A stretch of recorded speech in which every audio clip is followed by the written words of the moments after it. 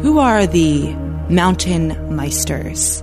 Committing to the goal and galvanizing you and your team behind that one single focus. Being at peace with that fear and being okay with it.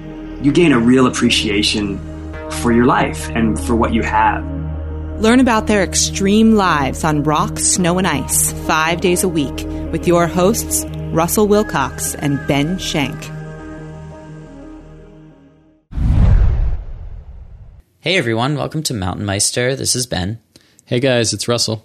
Before we bring in our guest today, we want to prepare you for what you're about to hear because it may be a little sensitive. Our guest today is Josh Wolf, and Josh is a really passionate backcountry snowboarder.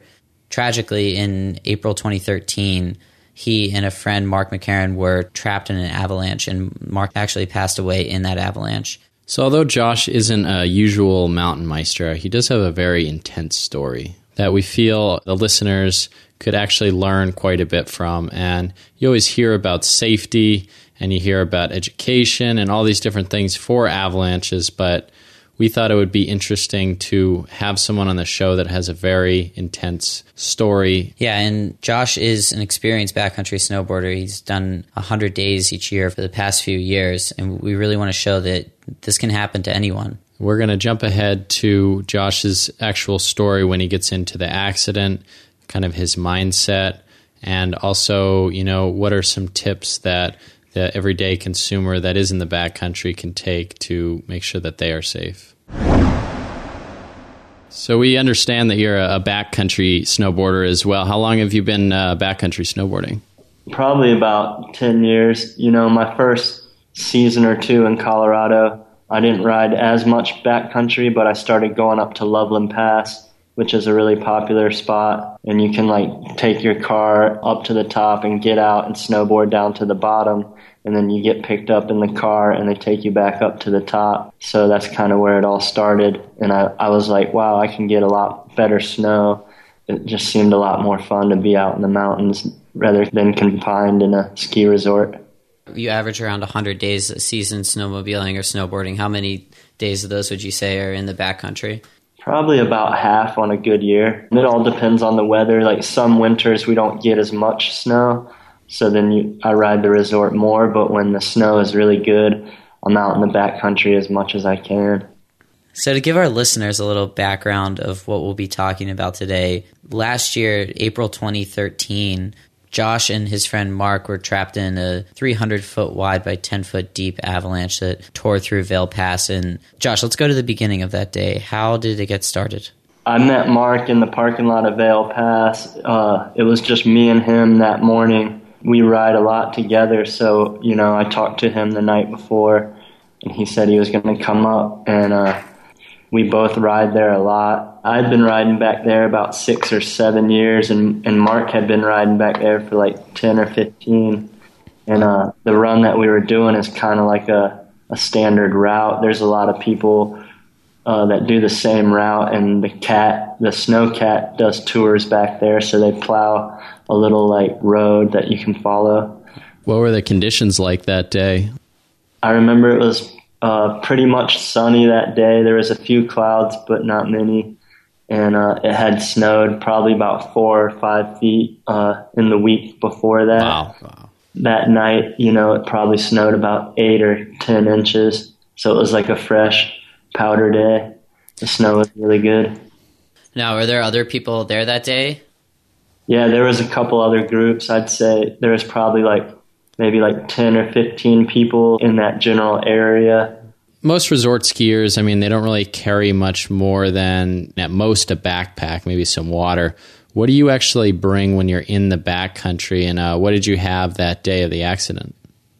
Yeah, we had our avalanche beacons, which is an electronic device that transmits a signal in case you go under the snow.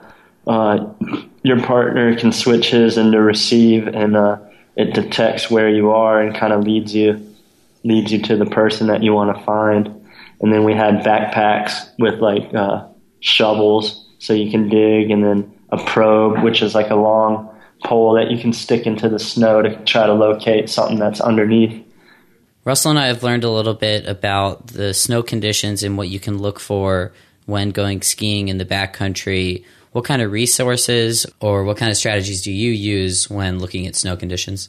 Yeah, in Colorado, there's a website. It's the abbreviation is CAIC. It's the Colorado Avalanche Information Center. It's a website or a phone number that you can call, and they do like a forecast. It's on a scale. Green would be really good, yellow, orange, and then red. Red is super dangerous, like don't go in the backcountry. And they do an analysis of all the snow. They go out and dig pits in all different areas of Colorado. You can check like for Vail or Aspen or down south by Silverton. Mm-hmm. So the first thing every morning or every night, you read the forecast, see what the snow is like. They can tell you, like, if it just snowed that day, they'll be like, well, be careful, the top layer might slide, or there's a weak layer at the bottom on north aspects or south aspects. And you can kind of get a feel for how dangerous it's going to be that day. And then you can dig a pit yourself, like go to the area that you want to ride, dig a pit, find the weak layers in the snow if they're at the bottom or at the top. So those are the two main ways. And then the third is just by like going every day, you kind of get a feel for it, you know, just by being out there and walking through it and just looking at it, listening.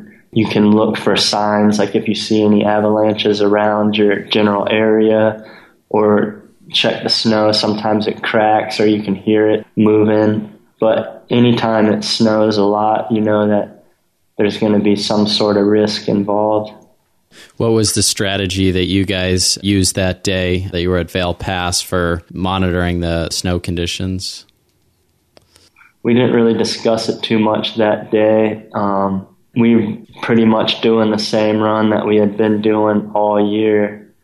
And so, I mean, we didn't talk about it, just kind of ready for it, you know, just carrying the beacons and the shovels and the probes and just being ready in case anything happened. Like, I didn't really think that it was going to be one of those days where it was super dangerous, but obviously it was. So I've heard that about 90% of avalanches release on the first run that someone actually takes on the slope of them. What run were you guys on that day when your avalanche released? It was probably our fourth or fifth run that day. Is it down the same line? It was in the same bowl, but, you know, we always take slightly different lines, but essentially there's a bowl. It's about 1,000 feet wide, and the name of it is the Abbey Bowl. It's not very steep. It doesn't even look like it would be, you know, big enough to slide. It's barely steep enough to slide, but it's super wide, and there's enough room in the bowl where you can do multiple runs and still get fresh lines.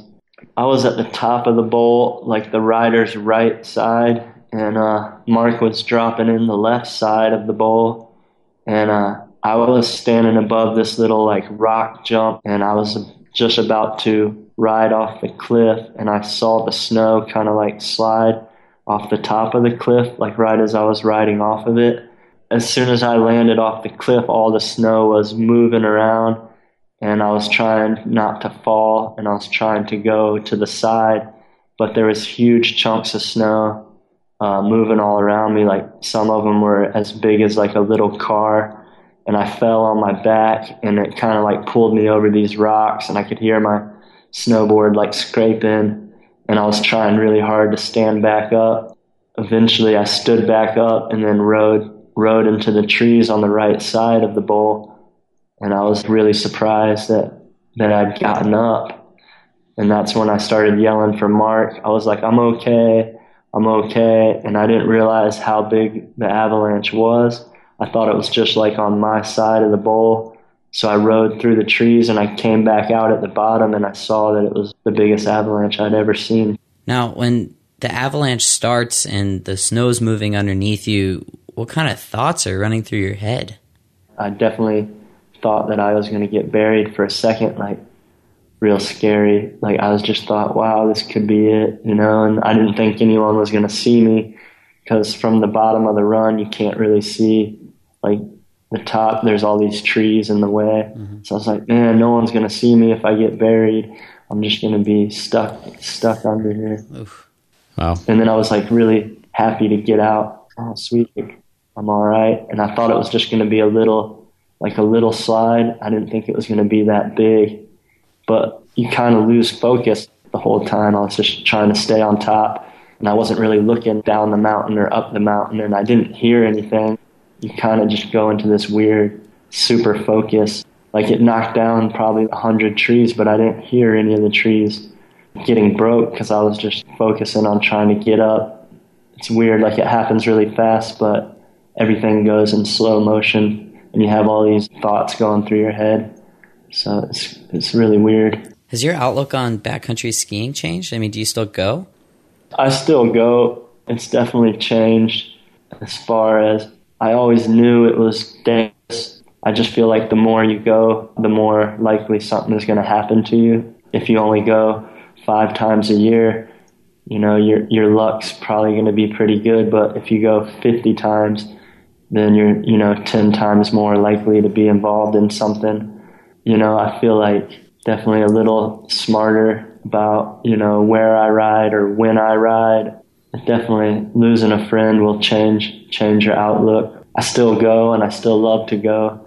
But I definitely don't want to lose any more friends or lose myself. So, I think about it. I haven't ridden as much this year as I have in the past years. And it feels weird going back to Vail Pass without Mark because I miss him a lot. So every time I go up there, I think about it. And it's just kind of weird not having him there because every day I was there, he was usually there too. So. Yeah, it takes a long time to really get over that. Like, I'd never seen one of my friends die and, been around that. I had to give him CPR, and it was kind of like a horrifying nightmare to me. It was like the scariest thing that ever happened. So it's definitely been tough dealing with that loss. Even just like getting in a car or like anything after that, it's just, wow, like, every day is a blessing, I guess. And you never know like what could happen that day. It just really surprised me. Wow, Josh. Well, thank you so much for sharing this story. We're so sorry for your loss. And it's definitely a hard story to tell, but it is a learning experience for our listeners. And we just really wanted to share that with them. Yeah, Josh, really sorry. Thank you so much for sharing. Another thing that we wanted to talk about today was the International Avalanche Nest Egg, or the Ian Fund, which is putting together a campaign to benefit Mark's family. This is a really great nonprofit that collects money and then distributes it out to the families of avalanche victims. So right now there's a campaign going on for Mark's family. If you would like to help out with this cause, you can visit the International Avalanche Nest Egg website, which is ianfund.org, IAN fund.org. Or see all relevant resources at our website, mtnmeister.com, on Josh's Meister profile page. Josh, could you talk a little bit more about the Ian Fund and Mark's family? Yeah, I didn't know Mark's family until after the accident, and I met them, at the funeral, and I knew that he had a family, and he always talked about them, but I met his wife and his 2 daughters, and they were all really nice and strong. And I didn't know the people that were in the Loveland Avalanche, but a lot of my friends knew those people. It really was a big loss for the Colorado community, the snowboard community. But I read in a magazine about the Ian Fund, and so I contacted them through email and asked if there was anything that I could do to help them or if there was anything they could do to help Mark's family. And they said that they would set up a campaign, and I was really grateful for them to help because I just wanted to help Mark's wife, Donna, any way that I could. It's hard when you lose a father, That's how I found out about them. And it was in Backcountry magazine. I think they had an article about the Loveland 5. And they mentioned the Ian Fund, and so I contacted them, and it worked out good. Yeah, Russell and I met the crew in Denver, and boy, that's just a group of unselfish, really nice people. Yeah, I totally agree. There's such a great organization over there. So Josh, thank you so much for coming on the show. Would you mind just giving our listeners just one parting piece of guidance so they can be safer in the backcountry? They do have a class, level 1 avalanche class that you can take, and they just teach you all about the signs and how to travel safely through the backcountry. But I guess the most important thing would just to be know how to use your beacon. You can do little drills where they hide one beacon and then you try to find it.